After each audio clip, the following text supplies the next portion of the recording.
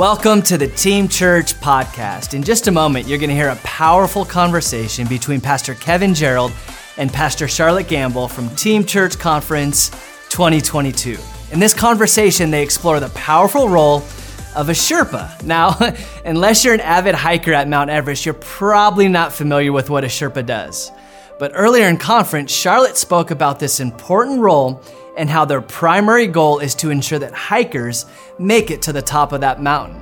But before we join this conversation, we wanted to let you know that this concludes Season 3 of the Team Church podcast. We want to thank all of our guests this season. We want to thank Pastor Kevin and Pastor Brandon and the many hands behind the camera who bring this content to you.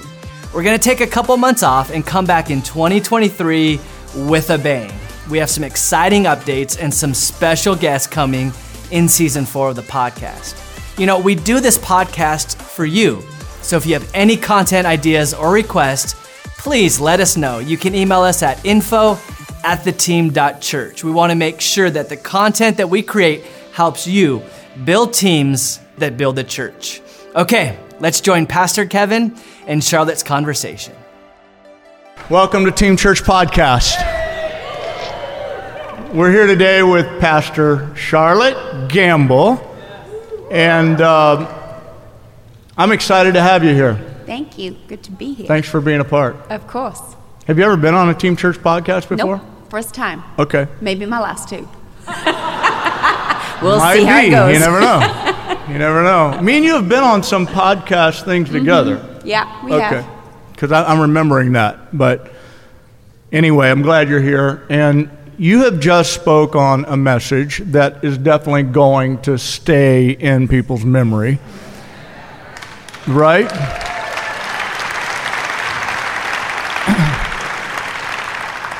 Here at Team Church Conference, and you talked about the Sherpa.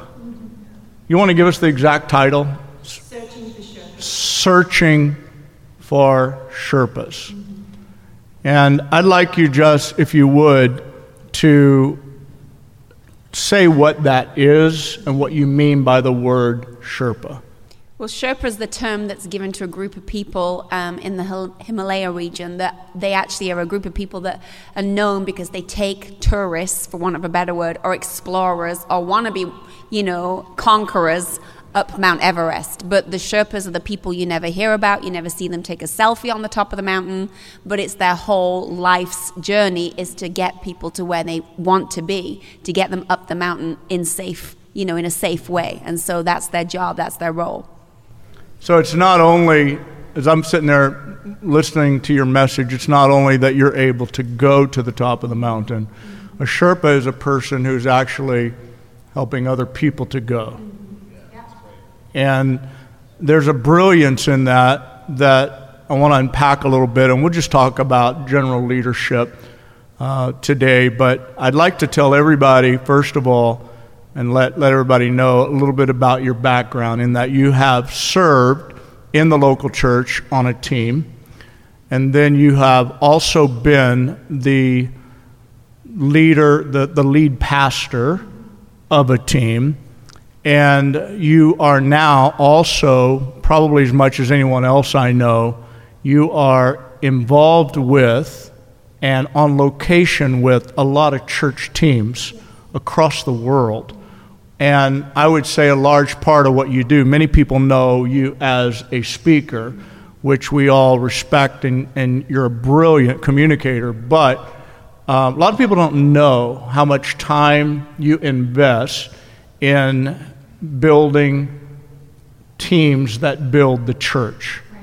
And so it's so appropriate to have you here in that context today.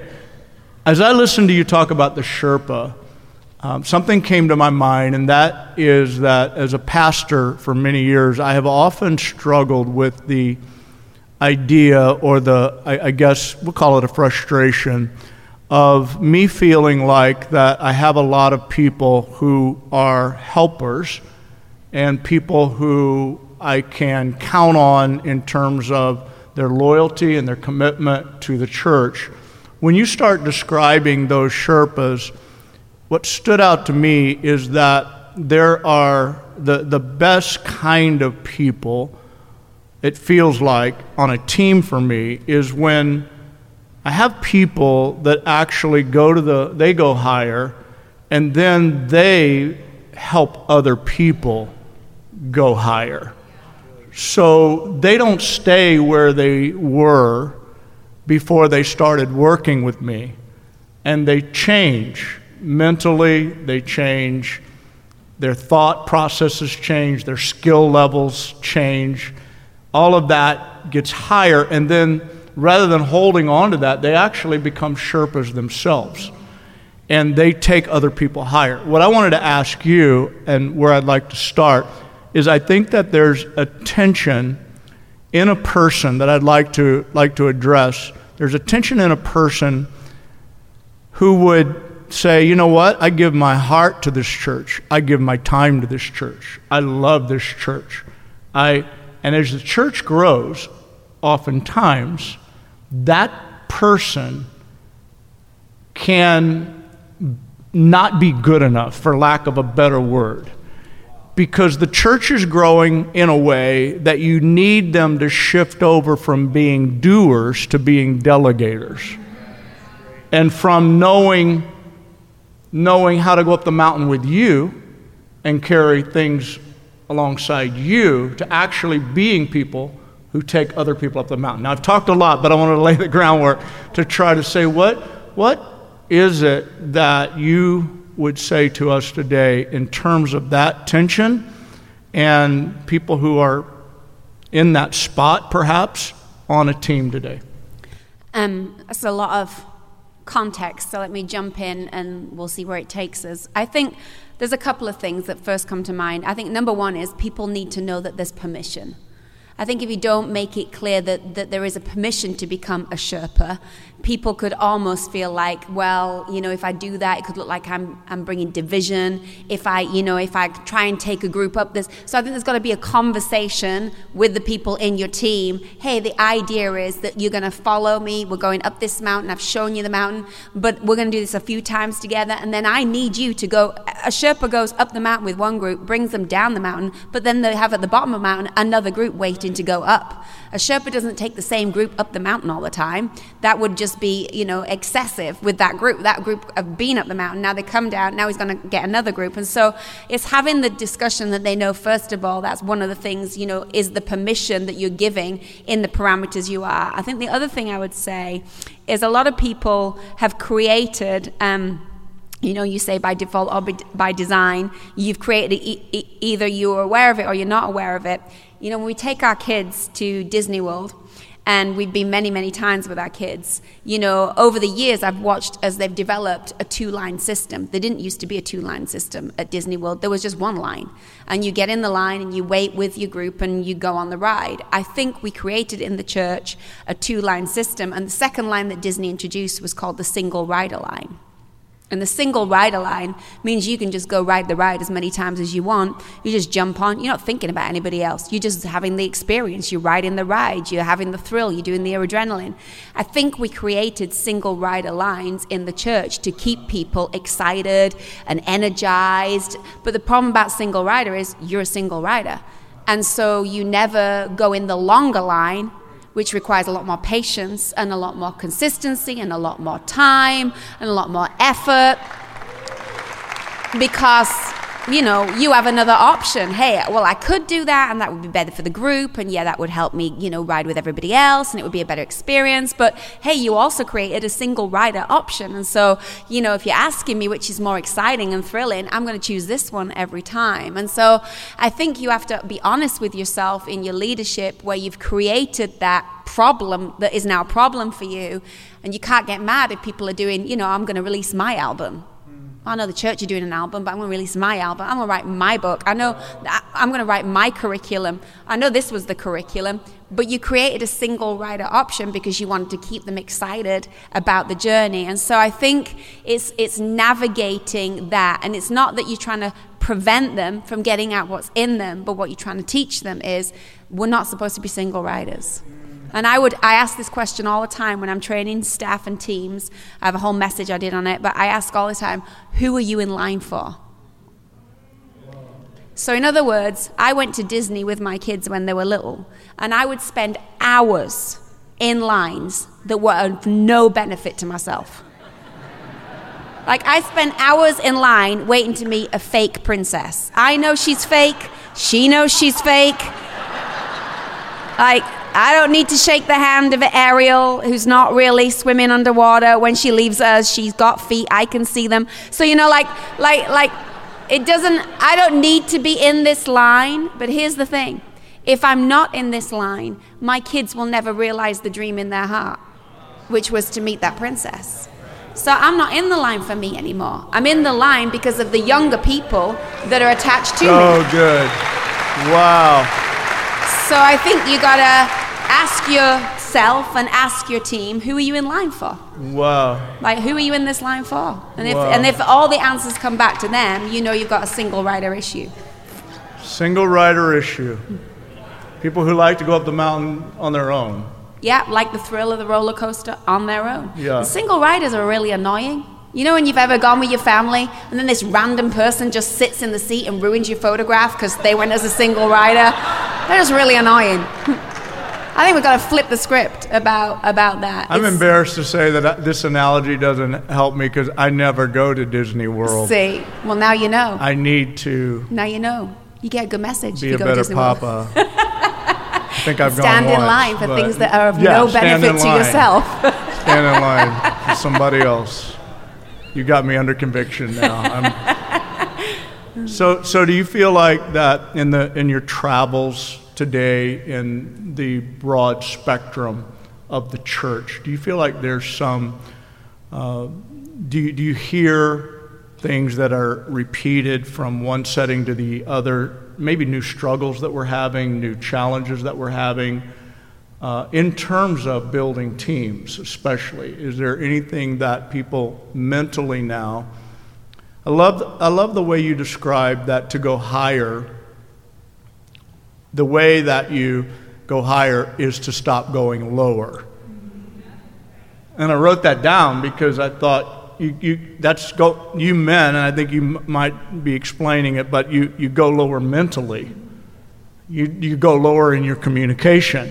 What makes you think that you'll ever go higher until you switch gears and you think differently and you talk differently? And so brilliant. But in your travels right now, is there anything that you're seeing across the scope of the church that you would say to the people listening to this podcast and the people in this room today, some encouragement toward what we're feeling, what we're dealing with in light of pandemic and so forth? Yeah, there's a couple of things I want to say, and this is not the answer to that. I'm going to get to that, but I want to just say, because I really feel I need to say it, I'm not an itinerant ministry. I don't have problems with people that, I want you to know that like I'm a builder. What Kevin said at the beginning is what I've given, all my life to. I'm a builder. Some of you are in a place where you're confused or you feel like you've not got as far because you don't know the difference between blessers and builders.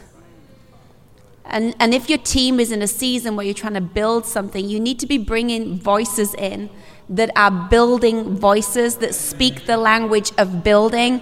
And we need to model to our church and to our team and to our leaders the value of a builder, because a lot of people are attracted, especially right now after the season we've had, to leave the church and go itinerant and do their thing, because who wants to lead the church? Who wants to be in that mess? You know what I'm saying? Like, where are the exits on this airplane? I want to get off. Like, there's a lot of that going on. And so I think we've got to get back to, I think that is one of the trends I see. A lot of people are like, well, I don't like the church and I don't want to, and the church don't appreciate me. And I love the church. I am passionate about the church. The way I help the church in this season looks different, but my commitment is to the core, the church. I think one of the things that I've noticed from traveling is that I think there's just been a lot of artificial height. So things that we thought were high, because platforms will give you elevation, but height is revelation. Going back to Disney, I'm going to get all my messages from Disney, so double convict you.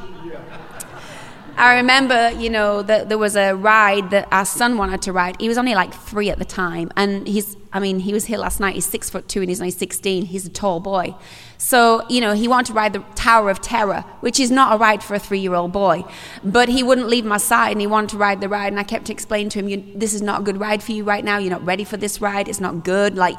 He would have none of it. So I had a genius idea. When we get to the queue, the end of the line, the Disney employees there, and they have a stick and they measure the kid. And the Disney can kill the dreams. They can say, you can't ride this ride. So I'm not the bad guy, right? The Disney employee can be the bad guy. So we get there, I put him down, I failed to realize I'd mohawked his hair. And they didn't bother to put the measuring stick on actually where his head was. They measured his artificial height. So they said, you can ride. So he gets on the ride, and he's completely traumatized. The door's shut, he's screaming, he's terrified, because he was not ready to ride that ride. So let me tell you what happened. For 4 years, now he is ready. Now he is tall enough. For 4 years, because of the trauma of riding something too soon that he was not ready to ride, he would not get on the ride that now he could ride. And I think what's happened in this season is we've had a lot of people that had artificial height, and then a crisis hit, and then a pandemic hit, and then stress and striving hit. And what we saw on Elevation we thought could handle the disturbance and the problem and the pollution, but the artificial height was not ready for this ride. And now a lot of leaders have trauma because they should have never been on that place with that microphone in that position, and now they've stepped off the ride, which if they'd had the measuring right in their life, we wouldn't be in this place. So good. So good. I think accepting that, though, as pastors, that when people are traumatized or people are affected, as I said already in this conference, I talked about the wounded pastors and the fact that leaders who are in church leadership are often times hurt and seriously damaged and don't have anyone to go to and anyone to talk to. I think, though, in a time like we've been in, it's difficult to discern actually what we should keep pushing past and when we should pull ourselves or others out of that game. Do we play hurt or do we need to heal? And I think that is when we talk about the artificial height and we talk about things that have happened, I feel for people who have actually been put on stages or artificial height by other people and too quickly, and people who have been promoted, and people who are in places where they actually now have an exposure in their leadership. There's an exposure of some kind, and that exposure has created this hurt now, this damage that they have. And so I just think it's a challenge in discerning that, is all I wanted to say. I think that we're here today talking to teams, and I feel like that there's oftentimes there's not a real handle on what's actually happening and where people have been affected and how they've been affected. But back to, I think, what you said, let me just ask you this. If you were right now in a scenario where you feel like there's been some sort of artificial height, as you called it, or there's been some sort of what would you say to a team member who feels right now damaged, hurt, out of sync, not functioning well, they know they're not themselves? What would you, can we take a minute and you just talk to that person for a minute? I think you have to say, stop the ride. I need to, like you said about your staff in the session earlier, which if you're listening to the podcast, you have to get the messages from the conference, because Pastor Kevin was talking about, you come to a point and you said to your staff, hey, turn your phone off, step away, and I think there comes a point where you have to just say, because the thing is, a church is like a train. It's moving, and so sometimes you've got to pull the emergency call button and just go, I just need to stop a minute, not even just for your sake, but for all the sake of the people in the carriage with you. I mean, that's the mindset we've got to get into our. And you hiding it and you saying, well, I'll just, muddle through and I'll be fine, actually doesn't just affect you, it affects everybody else that has to watch you muddle through and pretend that you're fine. And I think if we would say earlier on, hey, I'm stuck, or hey, I need help, then we could get the bleeding under control instead of you bleeding out. And I think, you got to think about the long term. Like, I remember being at a conference, a very large conference, influential conference, when I'll back up. I was from a very small church in a very, very small-minded community, which is where I grew up. Our church was probably about 400, 500 people at the time. It was a church that told women they should have their head covered to speak. I was not allowed to get up and do what you see me doing now. Like, when people see me, they're like, all right for you. I'm like, you have no idea of the private battles I've had to battle to even have a voice. But anyway, all that to say, God's got a sense of humor, because the second time I ever spoke outside my local church was I got an invitation to speak at the Hillsong Conference. This is going back like 20 plus years. I think that's one of the places our paths crossed. And I remember feeling like, oh my gosh, at that time, I don't want artificial height. I need to know that I'm supposed to be where I'm supposed to be. And I remember God saying, I am only calling you to be who I've called you to be. I am anointing your authenticity. That's what I'm anointing. Stay authentic. Stay authentic. And so I got off the platform going, listen, what's the worst thing that can happen? They'll never invite me back. I'm cool with that. This is a long flight anyway. It's how I rationed it in my mind. I was like, I'm not... But the weirdest thing happened. Then all these pastors were like, oh, where have you been all our life? Will you speak at my church? I'm like, this is a thing? People come and ask you to speak at their church? I had no clue. I remember this one pastor going, listen, he was an American, sorry, but he was. He goes, listen, you are really hot right now. Like, everybody wants you in their church. Like, you are really popular and hot right now. And my brain didn't have time to engage, to filter my thought that came out of my mouth. I said, sir, can I stop you there? I intend to be hot for the rest of my life.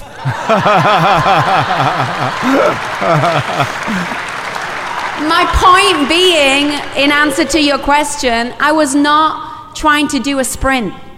This thing's a marathon. And you train different for a marathon than you do for a sprint. And some of you are hiding your hurt because you're frightened you'll get demoted. You're frightened they won't put you up to preach. They're frightened they won't empower you. And you just see a sprint and a finish line. So I can't tell you that because I might miss that opportunity. And I'm telling you, I'd rather you miss that opportunity so you can have that opportunity than fake it in this moment and miss that moment. Wow. So good.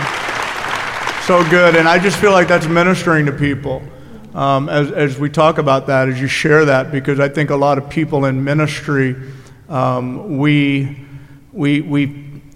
have the impression that we just need to hide things and we need to, push it under the rug. And I would hope that everyone who's on a ministry team, I would hope that you would understand that the value of being on a team is that we care for each other and that we consider one another and that we do these battles together. Like, you don't, whether the battle is just like a football team, you don't do your team justice if you're a quarterback and you have, broken hand and you don't want to tell anybody. That's not helping the team.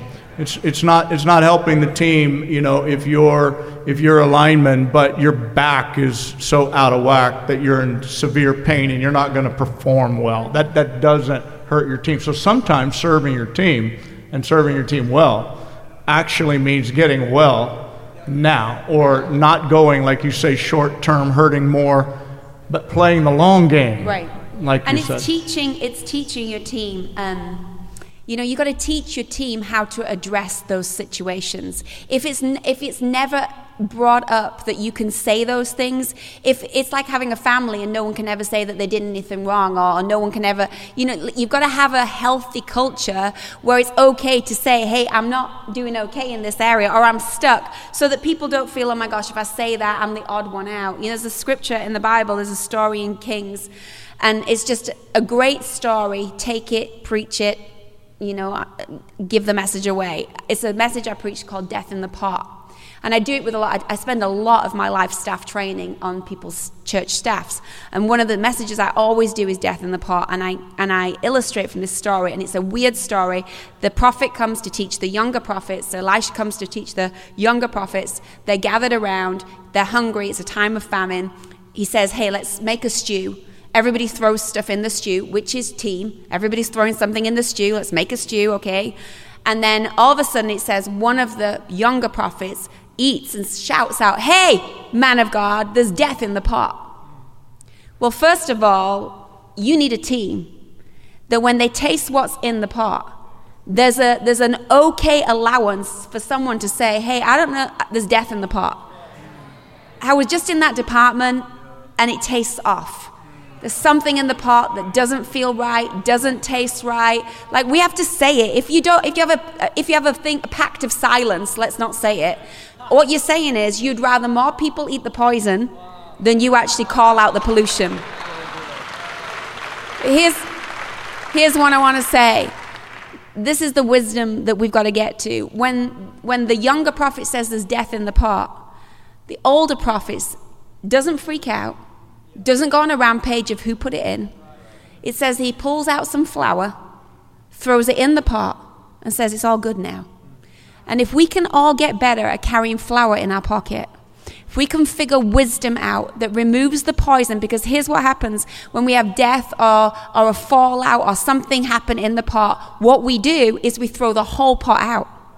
Throw the whole department out, the whole idea out, and we've spent hours and weeks and months working on something, and one taste of the death, we're like, well, just throw it out, start again. And the enemy is like, great, that's another year of your life wasted in that area. What we need to find is flour, where we go, okay, no one eat it, but I do have flour. This is what we're going to do. This is how we're going to approach it. This is what's going to happen. This is who's going to ask for forgiveness. There's flour, and we save the stew. If we could just get to the place with our teams where you can call the death that's in the pot, but we also can save the stew, I think we get a lot more people fed. Fantastic. Okay, I want to get one more thing in here, and that is back to the Sherpas. Yeah. And I want to just ask you about, this going up the mountain and being licensed to take people, qualified to take people. And I'm talking about leadership, basically, versus the idea that you can carry bags or you can help a Sherpa. Becoming a real Sherpa, okay? Someone has to entrust you. Someone has to really say to you that I believe that you can do this. The second thing that has to happen is that the people that are going to go with you, they don't go with you unless they trust you. You can't lead people who doubt you. And so there's that ability in Sherpa, in that and you talked about searching for. So I would just say in your life, my question to you would be, in your life and what you've observed, everyone maybe isn't supposed to be a Sherpa. Would you agree with that? When we talk about searching for Sherpas, we're not just saying, is there a volunteer?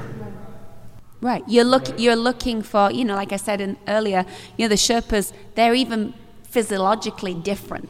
Like, they actually have a bigger lung capacity. They have a thinner bloodstream because they've lived at a higher altitude.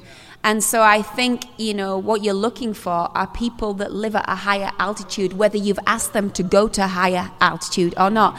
That's why Paul says to Timothy, hey, Timothy, don't let people look down on you because you're young, right? But that's where all the young people stop reading the scripture. That's not the full scripture. It says they're not going to look down on you because you're young, because you need to devote yourself to scripture. You need to apply yourself to the reading of the word. You need to be prepared in season and out of season. So you're looking for the people that did not wait for you to say, I see in you a Sherpa, but they already are feeling they want to breathe a different air. They want to talk a different talk. They're the people in the room that walk away from the trivia and they're drawn to the treasure that's in the room. They walk away from the gossip and the criticism. And you watch people's social media feed. You watch how they comment. You watch how they carry themselves in their life where no one seems to be knowing what, you know what I'm saying? You watch those things and you'll know whether they are built to go to a higher altitude or not. So, love that. Stay with me a minute. I want to just get we get direction on this. Is because I do believe that I need to endorse, solidify, and encourage everyone listening to this who is not necessarily called to leadership, but you are so I differentiate between leaders and managers.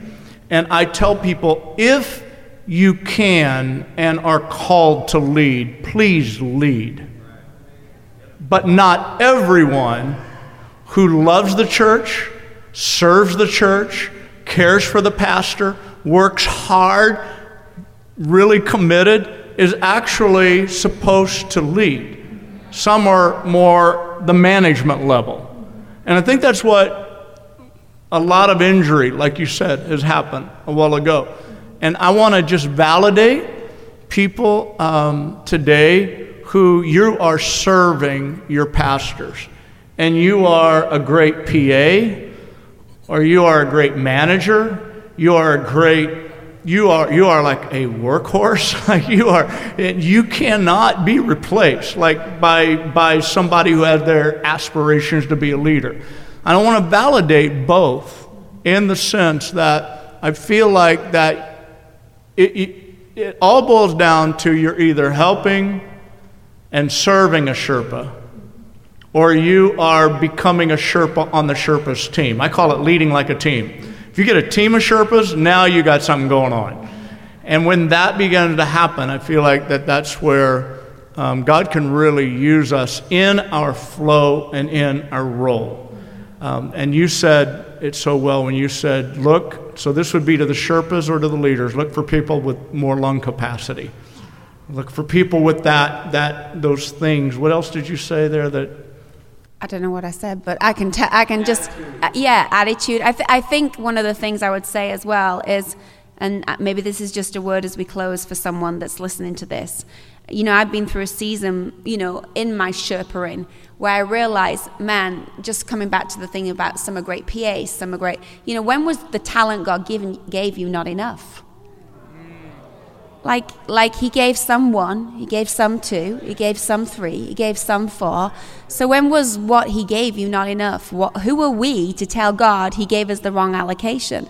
All God asks you to do with your 1 is something, with your 2, something, with your 3, something. And I think if we would get our eyes off everyone else's talent and get our eyes onto what you could be the best 1 in whatever area that God has asked you to be a 1 in. And so I think some of us confuse two things, and I'll wrap up because I know what time's gone. I think we confuse our capacity and our ability. Like God has made us all built for a certain capacity. That's what you're saying. Some are leaders, some are managers. The problem is that a lot of us are filling our capacity with our availability. And you got to get back to your capacity is filled with your ability. And then you're going to feel the reward.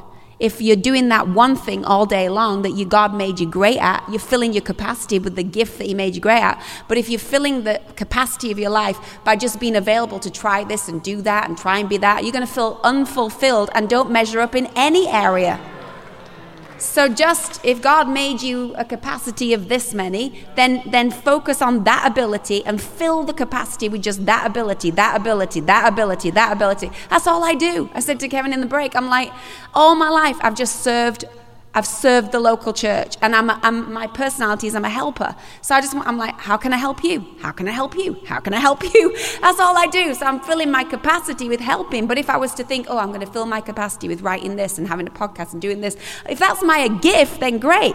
But if not, I'm just saying, hey, I'm so available. Yes, I'll come here. Yes, I'll do that. I'm going to confuse myself. And at the end of my life, not feel I actually grew what I was supposed to grow. So maybe some of you need to look at your capacity and then look at your availability and make sure you're not confusing those two things. Let's give Charlotte Gamble a great big thank you. Well done.